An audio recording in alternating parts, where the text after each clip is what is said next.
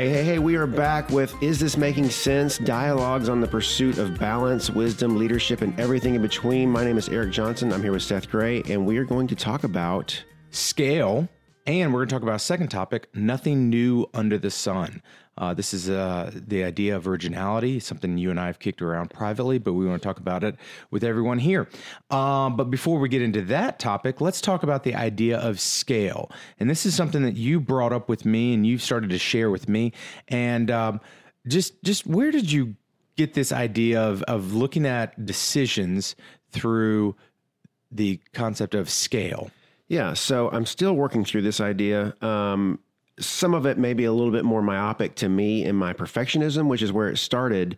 But ultimately, it's about proper perspective, thinking of things in scale. So it started with a failure of mine. So it started where I was working on a project, a creative design project, and it was not going well. And we did our first batch of kind of reviews for the client, and they pretty much didn't like any of them, and they didn't want to use any of them. And I was like kind of hurt by it. And I started to let it ruin my day and started to let it ruin my week. And then I had to stop a couple of days into this and take stock of what was going on. Like what is happening here that I'm so upset about this? Part of it is that I'm a perfectionist. I don't like to fail. I don't like to be seen as somebody that didn't do well. I didn't like not measuring up. But then I had to look at it in the big picture. We were doing design for these ads that we're going to air. We're going to have 5 short social ads that we're going to go on our Facebook and our social platforms. Well, we post like 10 things a day, every day. So if you look at it in the span of a year, we do 3,650 ads or posts per year. We're talking about 5 of 3,650, and I'm upset. I'm letting it ruin my week. To scale, this is silly. And so I started thinking about how am I doing this in different ways, and what are different ways to start looking at this. Yeah, that makes sense. When I hear that, how I personally start to think about it with my family is that my kids are involved in a lot of different things, and I want them to just really go after life the best that they can. They have so many opportunities, and I don't want them wasting. And so when you talk about scale and that this one project, in light of the grand scheme of things, of everything else that you're going to do within that same realm, I think about it for me is that personally, I had to stop going to my kids' soccer practice.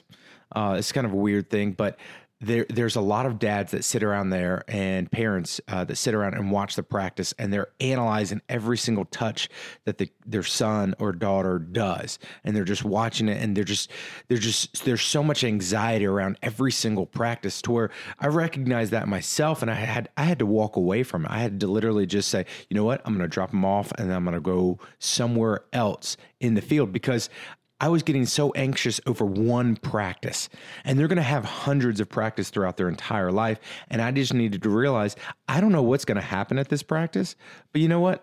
It's going to happen. Why put myself in this position of just being so anxious with one thing? Is that kind of tracking? Yes. It's just putting things into perspective. I think it's ultimately about taking stock. And so one bad touch, one bad practice, 7 bad practices, it's still what's the big picture here? And so for me, going back, the big picture was that I had not done well on a very small project, and I was letting it ruin my week. Like I was coming home with a bad attitude because by nature, as me as a perfectionist, like I don't like to fail. And so I was letting this very minute, inconsequential failure wreck me, and that's silly. And so it's stepping back, putting things in perspective, and taking stock and scale. But you're not saying just let yourself off the hook and like be a slacker and just say let's just No, exactly. Yeah, it's not that. I definitely want to continue to achieve at any level, whether it be small or large. But I need to. Part of it is too. I need to be. And we're going to talk about this in another time. But we're going to talk about the importance of failing and how much you can learn from it. But it was a lesson on 2 things: is that 1, I need to fail better, and 2, I need to be okay. I need to like I keep saying, take stock of things. But then I started thinking other, like you're talking about in parenting. What are the different examples? Like so, I have young kids. I have a 4-year-old and a 2-year-old, and you watch parents get super flustered over little things. Like I've seen, certain parents are taking their kids to speech therapy before the age of 2, and I'm thinking, really? Like it's what is going? We get so obsessed. Oh, he's not doing his R's well, or she's not really good with her fork yet, and she's 2. Like, So what? Like, let's look at the big picture now. How many friends do you have that can't use a fork right now? None, because it's a season. Like, so just looking at everything through scale and picking your battles with your kids. Like, what are the ones that we do want to fight? What are the ones we don't want to fight? Yeah. That completely makes sense to me, because it's this idea came about to challenge yourself personally, because you were getting so worked up over small things. And the reality is that this is going to be, and asking yourself the question, what is the scale of thing, is giving yourself a way to be accountable because you're driven, you want to do things with excellence, but this is giving yourself a tool to be accountable so that you won't treat others poorly because of one small thing, because Absolutely. What I think you would also say is that all these little decisions add up to a larger pattern of life. These are more of like one-offs. Yeah. Like you're saying, I like the picture of, how you treat other people. So I had a thing that happened at church. I work at my church on Sundays a fair amount. And we have 2 services every Sunday, and there's 52 Sundays in a year. If you look at that, there's 104 Sundays. And so the other day we had a really bad service. Like everything just fell apart and it didn't feel right. And people were kind of down. And I started looking at it. I was like, you know what? This wasn't even 1% of our services for the year. So to get upset about it. And so then you tell that to your team, like, you know what? Hey guys, this didn't go well, but what are we going to learn from this? And also let's take into effect, this wasn't 1%. So again, like it helps you treat other people well to give them this better picture of things. Yes. And as in prepping for this conversation and scale, I did some research, and I found that a study from 2018 was asking the question, how many questions do we ask a day? And according to the research from 2018, they estimate that we make 35,000 decisions a day. Good gracious. Now that is just like decisions that you really won't think about, but it's like, I need to grab the door. I'm going to open the door. I'm going to grab the can. I'm going to pull the can up. I'm going to drink the soda. All those little decisions, but those are decisions which averages out to about 2,000 decisions an hour. So let this idea of scale bring balance to you, because that was the biggest challenge as you started to talk about this with me, is that where am I out of balance?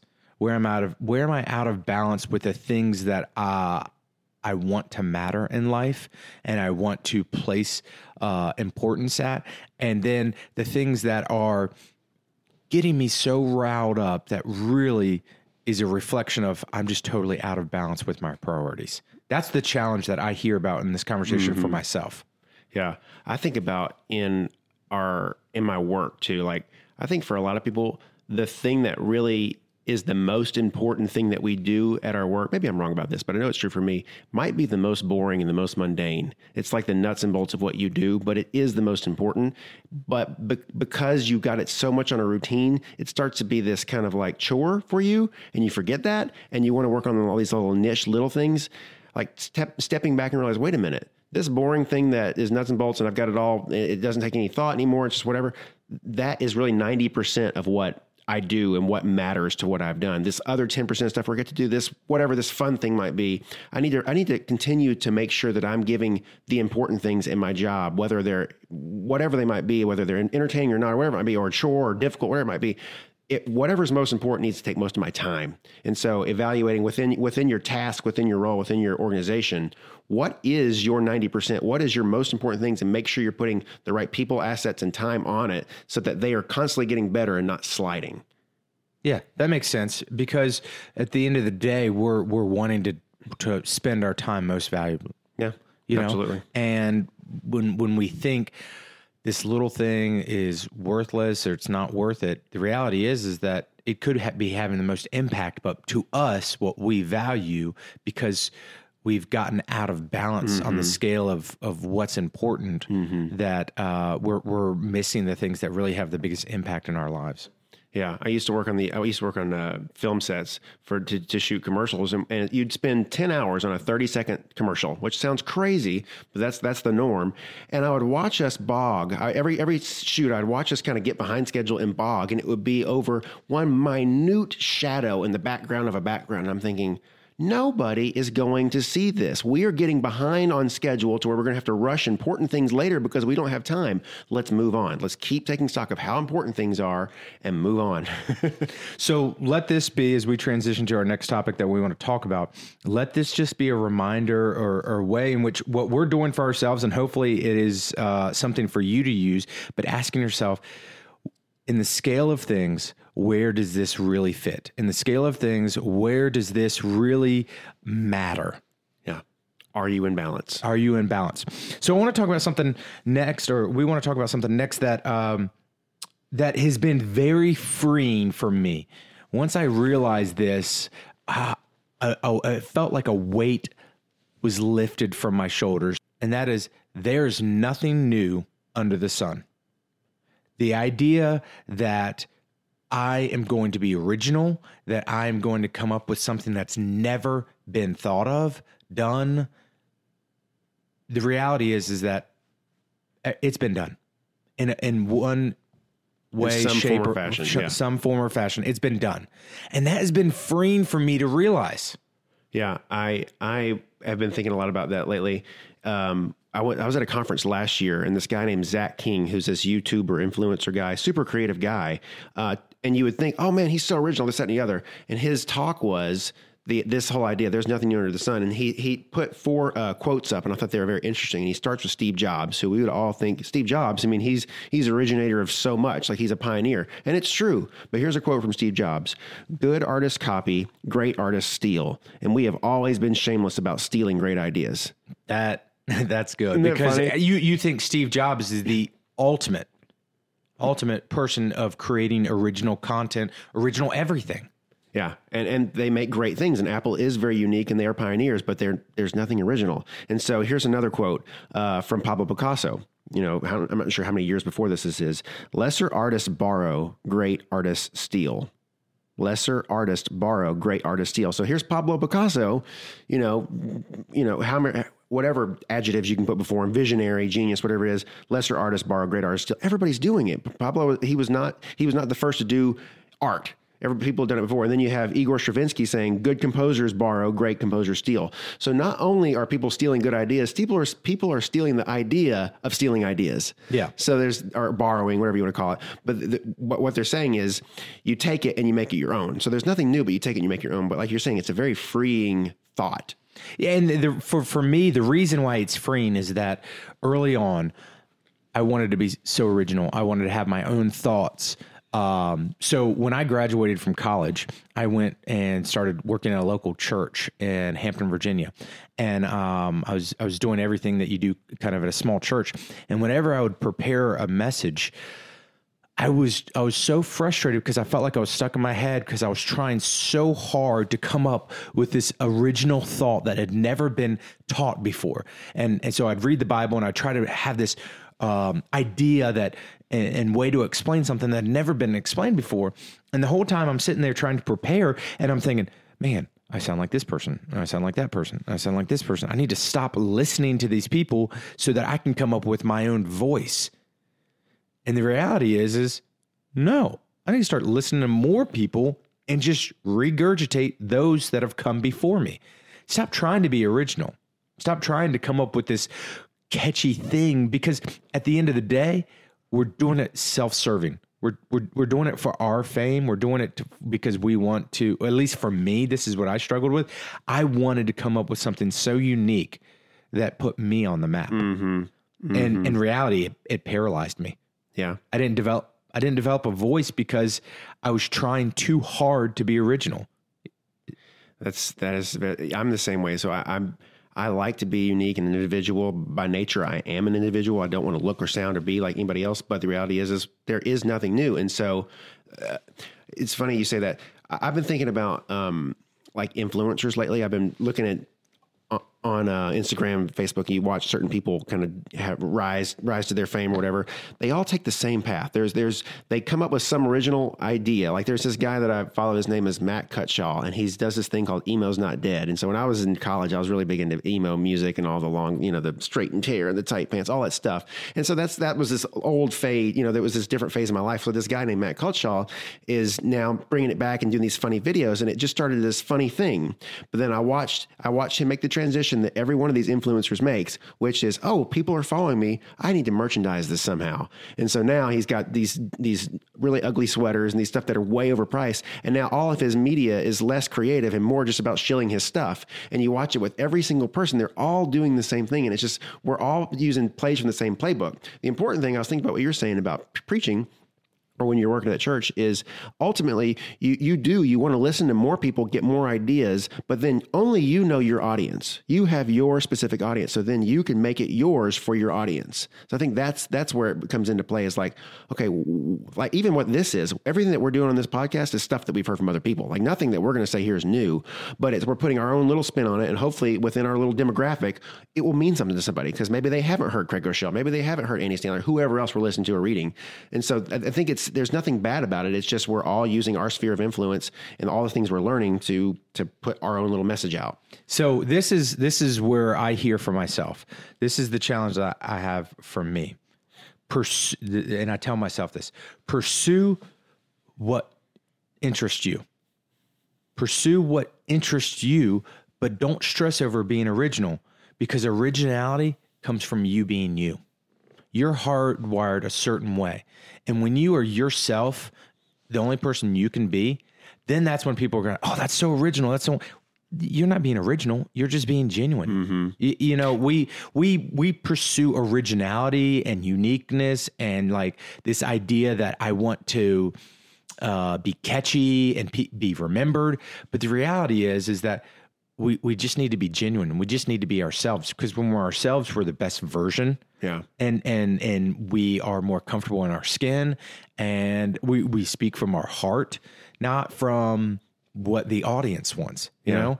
And that's what I'm just constantly reminding myself. Pursue what interests me, and in that, originality or genuineness will come out. Yeah, I think there's a beautiful, it's a cliche.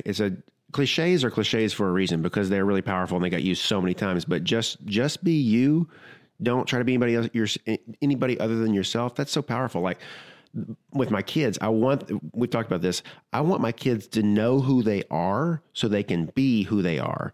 And so if June or Dash finds out who they are, how they're wired, how God has made them, then they can operate out of that. That's the best possible way that they can live. And it's a freeing thing too, because then you don't have to be jealous of other people, because that's their thing. So like when I see you serving well, like Seth serves very well, I think, how did he even think to get up and do that? Like, well, that's who he is. He doesn't have to think about it. That's how he's wired. Or when I encourage somebody or I'm intentional well, and somebody, how do you think? Well, that's just how I'm wired. I'm just being me. So I don't have to be Seth. I don't have to be these other people that do these things. Like there's an animator here. His name is Jeff. He's incredible. I watch the stuff he does. I couldn't begin to do it because I'm not wired that way. Just like whatever it is that I have that Jeff does it, we don't have to be, so we don't have to be competing. We just have to be us. Exactly. Because the way me trying to be original, me trying to be everybody, it's kind of like fads. It happens all the time. We see it on social media where everybody will just run to that newest thing where they're using a filter a certain way or taking photos a certain way. We just run to it because we're scared of being left out. And for me trying so hard to be original and different is very prideful. And I know you touched on that before, and I don't mean to just go back to that, but that's what is freeing for me on this and discussing that there's nothing new under the sun. Because this is where I had to realize, the moment I started to do research, I started to rip off of people.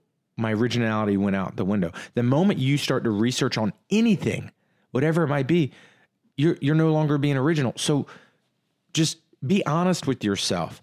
The moment you start to pursue something, you are looking back, you're looking to what other people are doing, and you're collectively bringing it together. You're putting it into your voice or however you do things, your makeup. So stop trying to compete with others and just be you. And that'll be freeing. You know, I follow someone else on social media. This guy goes around the country. He speaks to businesses all over the country. And he's never worked a business in a day in his life. He is only a speaker. He's literally a motivational speaker. And all he does is pull together research that other people have done, and then he presents it in his own way. And I just realized, you know what? Great for him. No, at first when I saw it, I thought, this guy's never worked a day in his life in a corporation. He doesn't even oversee a staff. All he does is just travel by himself. He's self-employed. But you know what? He's doing it, and he's being himself. And I don't need to be jealous of that. I need to encourage that, and I need to learn from that. Okay, he's never led an organization, but you know what he did? He went and did a research, and he found a statistic, and he found a story, and he put it together. And you know what? It inspired me, and it challenged me, and it helped me. Yeah. And I don't need to hate on that. Yeah. Yeah, exactly. That's his thing. That's what he's doing. And people that are running organizations probably couldn't do that as well. And so we need both. And so he probably couldn't run an organization very well. So we have to have both. I think the last thing I want to say is, like, I read a fair amount of leadership books because just kind of I like to hear people think. I think I know who you're talking about, and I like his stuff. What I realized is, like, since Stephen Covey's book, the 7 Habits for Highly Successful People, nobody's said anything new since then. Really, if you want to read a good leadership book, just get that one and throw the rest of them away. But what it comes down to is, I like to hear other people's experience through leadership. So I just read the one by the guy that Ritz Carlton. I can never pronounce his name right. German guy. It was incredible. I'd heard it all before, but I got to hear his story. I think ultimately humans want to connect with other humans in new ways. And so I don't want to just keep reading Stephen Covey's book on leadership. I want to hear other people's stuff. So we need unoriginal ideas regurgitated over and over again, because humans just need new things. So there's just nothing wrong with it. We're all doing the same thing. We just need new content. There hasn't been a new sermon preached in forever. Like, there's no new sermons anymore. They've been preached for 1,000 years of this, but there's nothing new. But I still need to go to church on Sunday and here's the same thing in a different way. Yeah, we're constantly learning. There's constantly something that's being put out there that is just told in a different way. And so John Maxwell said this, and this is what's always helped me, is that we stand on the shoulders of those that came before us. And to think that I got here on my own and I built this on my own it's just wrong thinking. It's pride. And what is so freeing for me is the idea that, okay, I've struggled with trying to be original because I've wanted to make my mark and I've wanted to stand out. And the reality is I stand out when I'm just Seth. Yeah, I think too about another one of your creed points is not caring who gets the credit. Yes. Like that to me is key. When you approach anything, if you don't want the credit, that takes all your pride and your ego out of it, and it enables you to do good work.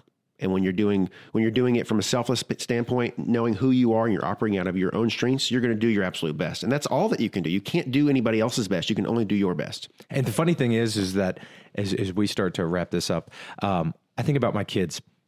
I love it when they are themselves. They are not trying to be their other brother or their other sister, but they're themselves. And the funny thing is, I need to just be myself. You know, I've literally said this statement to my daughter.